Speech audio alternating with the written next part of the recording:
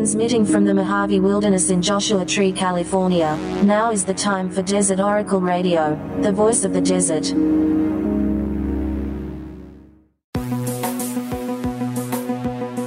Night has fallen on the desert.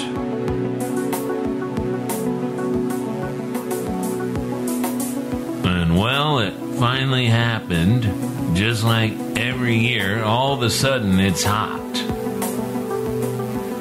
A week ago, it was pleasant out. Depending on your latitude, your elevation, of course. But at 3,000 feet or so, it has been a real nice spring for a lot of us. Dry, no wildflowers, but fairly mild weather we've been having overall. And all of a sudden, we've got public safety alerts for our first heat event of the year. That's what they call them. Extreme heat events, maximum heat events, something like that. And it happens pretty regularly this time of year in the high desert, but each year people act surprised. I do.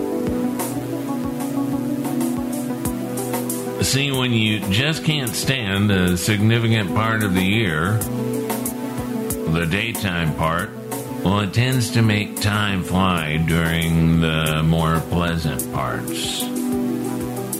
Because the good months are never long enough, and the bad months always drag on until you just can't take it anymore. And the coastal places are so expensive, the only places with mild weather in a lot of the West in the summer. So you tend to see a lot of movies. What's this one? Shrek? Oh, I'm sorry. Shrek on Ice. How long is it? I'm looking for something in the 3-hour range that nobody else wants to see. And yeah, I'm bringing in these earplugs so I can take a nap in one of your fancy recliner seats. Well, last summer we could not even have the movies. No hiding inside the ice cream parlor.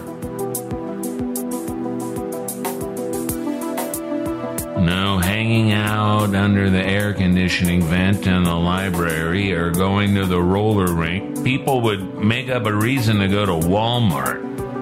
Just gonna drive over there and count the TVs they've got in stock. There's always something on at Walmart in the TV aisle. But rarely a movie or a football game. They know how hot it is outside, and there's probably a corporate memo about not encouraging people to stand around watching the widescreens. But maybe they're busy helping other customers, as they like to say, so you walk maybe 5 aisles over and you get a bunch of those white plastic chairs. Set up a little theater. If anybody hassles you, firmly inform them that this is an emergency cooling center.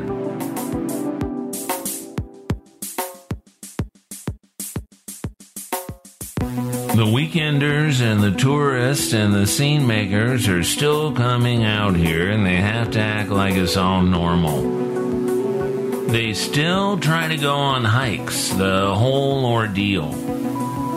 Everybody's got to get ready for about an hour and a half. And then there's a good 20 minutes of standing around the trailhead parking lot as the day gets ever more hot and oppressive.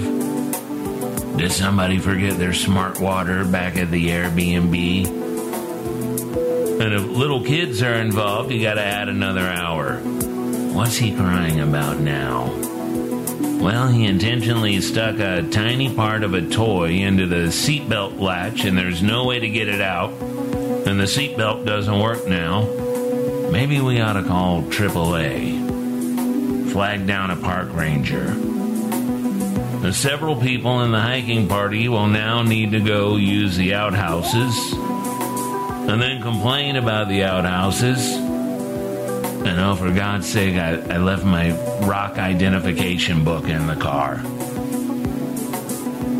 Well, now it's 100 degrees and the birds are panting under the dried up bushes. Everybody is just miserably trying to act like they're enjoying themselves. Finally getting up to some sun-blasted hilltop and seeing the air pollution over the Coachella Valley. It's beautiful, really. Maybe we should stop with all the hiking.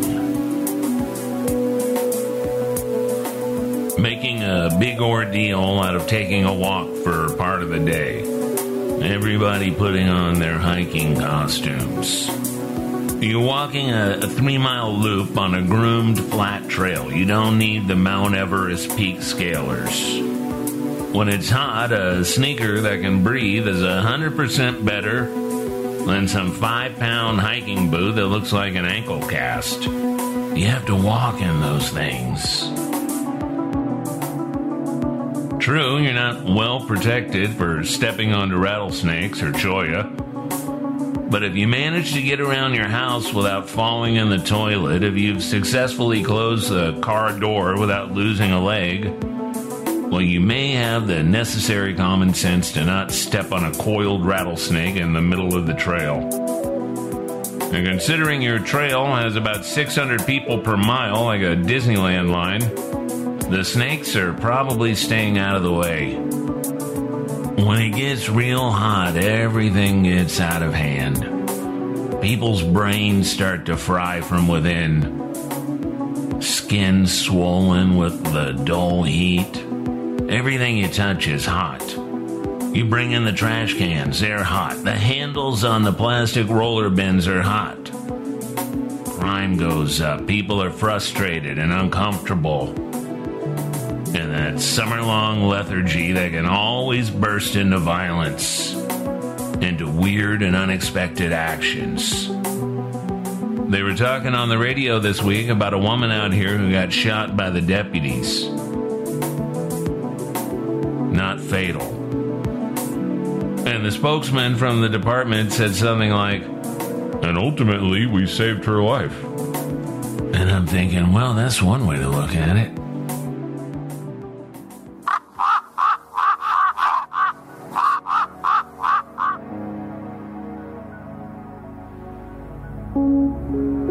It's that time of year when the street fireworks brighten the late nights, when daylight lingers till 9 or longer, when the distant sound of coyotes and drag racing mingles with the swamp cooler's squeaky fan.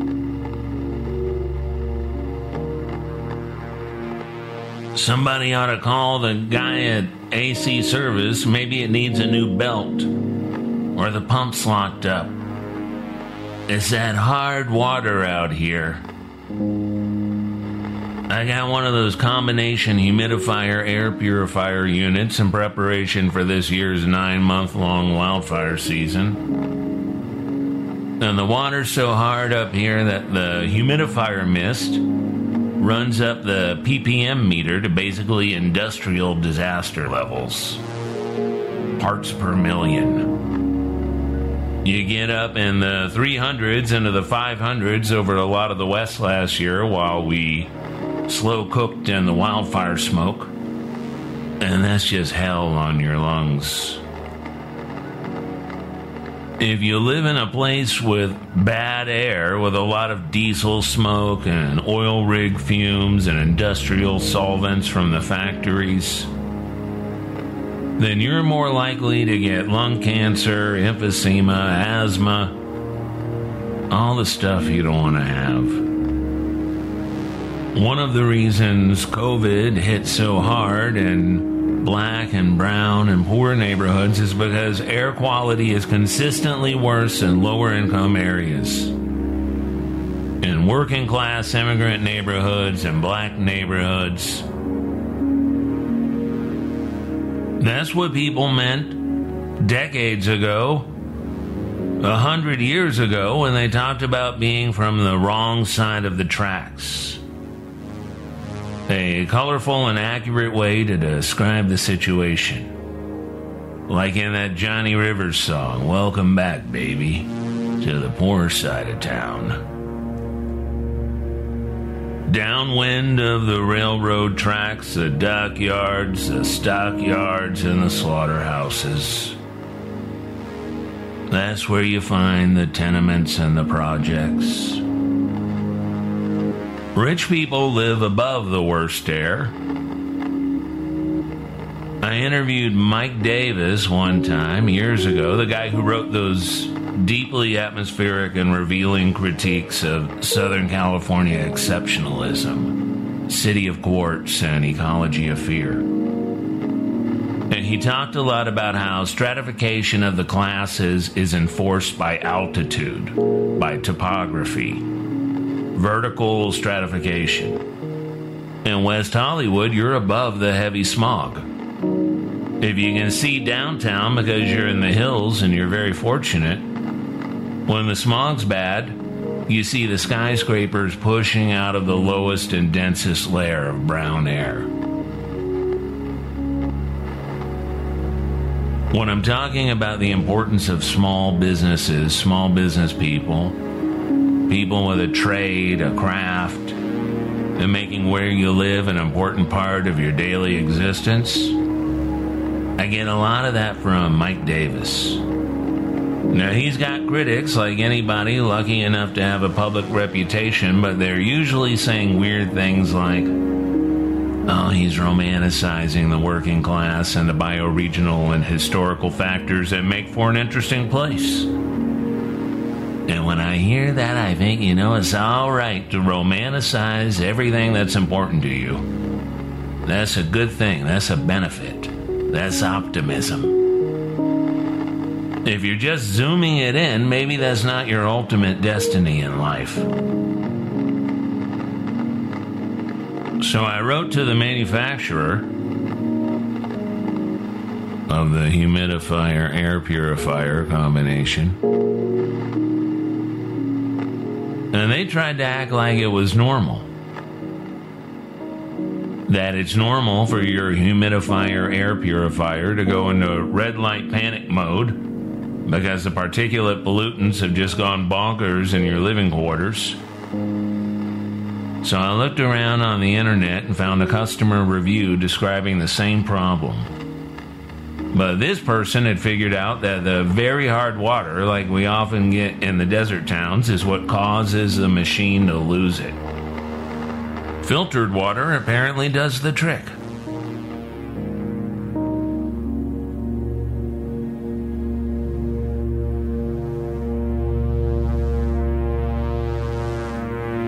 Anyway, if I ever get into any serious trouble, I think I'm gonna try that I ultimately save the person's life defense.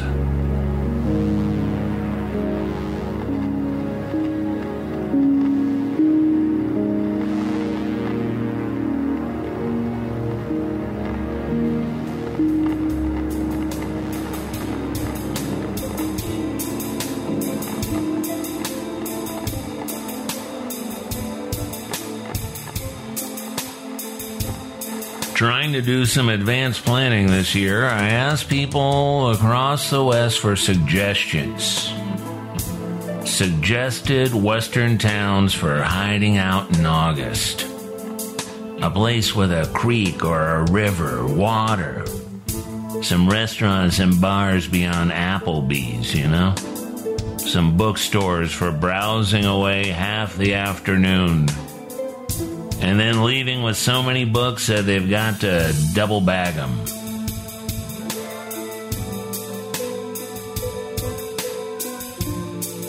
People walking through the neighborhoods at night, walking their dogs, riding their bicycles, riding their horses, pointing out the owls in the trees, the bats flapping around in the twilight sky. Beer gardens and late-night movies. How about a diner open at 2 a.m. for some huevos rancheros and a cup of coffee? Leave your windows open at night. Let that cool 2 a.m. breeze fill the cabin. Well, I got 100 or so suggestions, although many people entirely miss the point about the need for the place to be comfortable in August. Santa Fe, Red River, Truth or Consequences, Silver City, Albuquerque, Las Vegas, the New Mexico Las Vegas, the real one. Some people recommended Northern Nevada, Reno and Carson City in particular, but they left out Genoa and Minden, Gardnerville and South Lake Tahoe, and the Ruby Mountains. Washington, Yakima, Winthrop, Walla Walla, Arizona, Flagstaff, Prescott, Cottonwood, Summer Haven, Bisbee, Jerome, Livingston, Bozeman, and Missoula, Montana, Boise, Moscow, and Haley, Idaho, Moab, Utah, Alpine, and Marfa, and San Antonio in Texas, where it's too hot in August. Bend and Joseph and Baker City in Oregon. Bishop and Kernville and Nevada City in California. Lander, Cody, Jackson Hole, Thermopolis, oh, that's Wyoming. Cortez and Westcliff, Durango and Paonia, Salida, Buena Vista, Glenwood Springs, Grand Junction.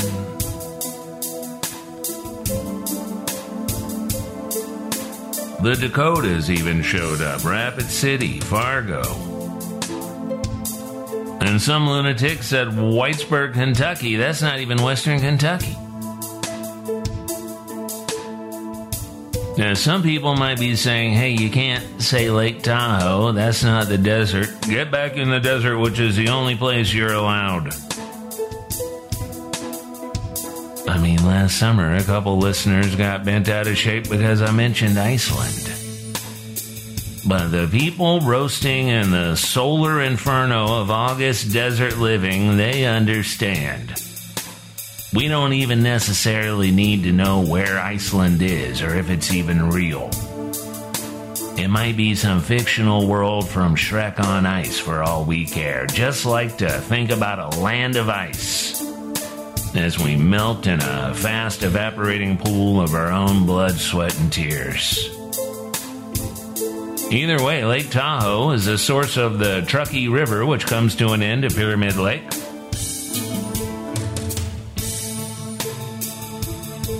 And then there's the Carson River, which eventually vanishes into the dust and sand of the Carson Sink, the great rivers of northern Nevada. Speaking of Lake Tahoe, we got the regular newsletter from our friends at Alta Magazine, the Journal of Alta, California. A real good print magazine that you should subscribe to if you like magazines. It even comes out 4 times a year like it's supposed to. So this newsletter article by Alta's digital editor, Beth Spotswood, is very appropriate for our interests around here. A headline that might be Tessie at your toes. Those of us headed to Lake Tahoe this summer might want a refresher course in one of California's lesser-known legends. Tales of Lake Tahoe's mythical, or at least unidentified, underwater inhabitants span centuries. Indigenous folklore from the region includes descriptions of water babies, dangerous and powerful creatures whose cry can serve as an omen of death. Following the gold rush, when white settlers pushed their way west and grabbed land around Lake Tahoe, rumors and murmurs of curious, scaly monster sightings began to pop up in local lore and in the news. In 1897, San Franciscan I.C. Coggin wrote a riveting first-person account of an encounter with what he reported to be a 600-foot-long monster serpent in the woods near Lake Tahoe, some 30 years before his report. In the 1950s, two off-duty police officers reported a large creature swimming under their boat at a whopping 60 miles per hour. Sightings continued in the 1970s, the 80s, and the 90s, including by a water skier who swore he saw a 10-foot-long creature swimming beneath him, and the owner of a local television station who spotted something with brown humps plodding through Zephyr Cove. Resident Bob McCormick took advantage of the popular legend and nicknamed the creature Tahoe Tessie, a nod to the famed Loch Ness Monster, or Nessie, of Scotland. McCormick's 1985 children's book, The Story of Tahoe Tessie, the original Lake Tahoe monster, continues to be sold at local gift shops. People continue to dress in cartoonish Tessie costumes for parades and events, and tourists buy Tessie toys. At a maximum depth of 1,644 feet, Lake Tahoe is the second deepest lake in the country. Crater Lake, full of its own mysteries, is the deepest. So it is possible that there's much we don't know about what lurks beneath.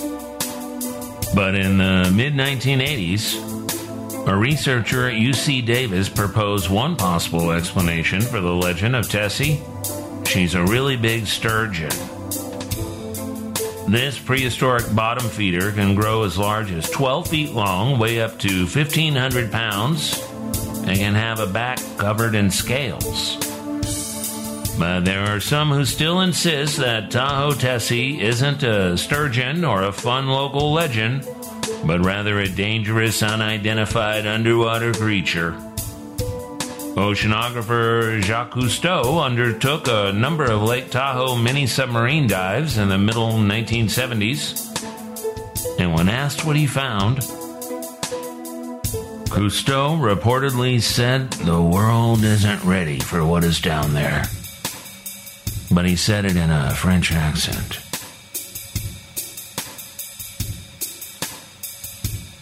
Happy swimming. Beth Spotswood signs off. And you can read the whole thing at altaonline.com. I used to swim in that big blue lake whenever I could in the dry, hot summers around Reno. I taught my dog how to swim in Tahoe, my dog at the time. He was a little scared of the water, considering that I rescued him from drowning in my neighbor's half-full, freezing cold above-ground pool near Christmas time.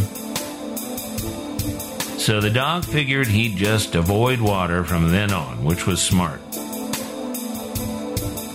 But swimming is fun when you can go back to the sandy shore whenever you like. So I'd swim out to where it was nice and deep, and then call him to join me, and eventually he did it, and he liked it. But once he was ready to get back on the land, he always raced out of water like a bat out of hell, like a monster was going to get him. I've never seen Tahoe Tessie. I've never seen the Loch Ness version. I've never seen a sea monster. But this summer might be the time to go on a snipe hunt.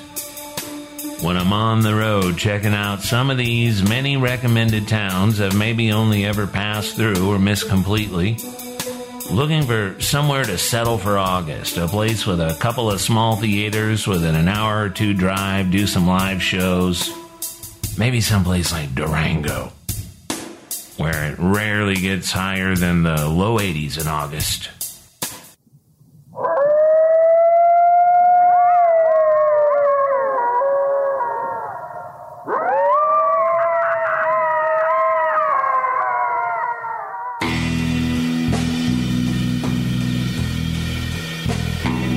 Well, it looks like Lucy took the football again, and all the alien faithful have once again been denied their alien disclosure that was never going to happen because there's nothing to disclose. It's typical for the national press to ignore what's happening over people's heads every night and make it all about the government, the military, aerospace contractors, Top Gun, Harry Reid. Real UFOs are still manifesting. True, unidentified wonders in the night sky, over the American West, over the Hudson River, floating silently over the Estrellas or Gila Bend, the Gulf of California.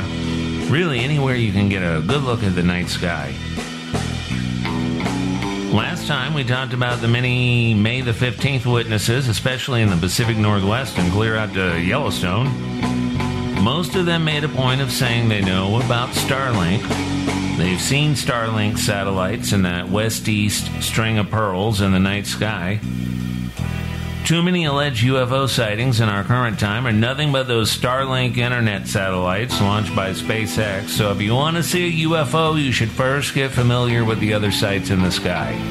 Rockets and airplanes, military flares over 29 Palms, the International Space Station, like a great white egg from horizon to horizon. I was at a party up in Flamingo Heights a couple weekends ago, and people were all excited because, well, mostly because we were finally having parties again, delighting in the company of our fellow humans, standing around in the desert dirt, drinking beer and watching the grill. But then the people were excited to see in the northwestern sky this little train of satellites reflecting sunlight. It's a wild thing to witness, even when you know what they are. It's like counting space sheep. It's hypnotic and delightful. From Amboy to Zzyzx and across the Great Mojave Wilderness, this has been Desert Oracle Radio. I'm your host, Ken Lane. Soundscapes tonight by Red, Blue, Black, Silver. Come visit us at desertoracle.com. We got books, we got magazines. Thank you, friends of the night, for joining us on this warm evening in the Mojave or wherever you are. Good night from the voice of the desert.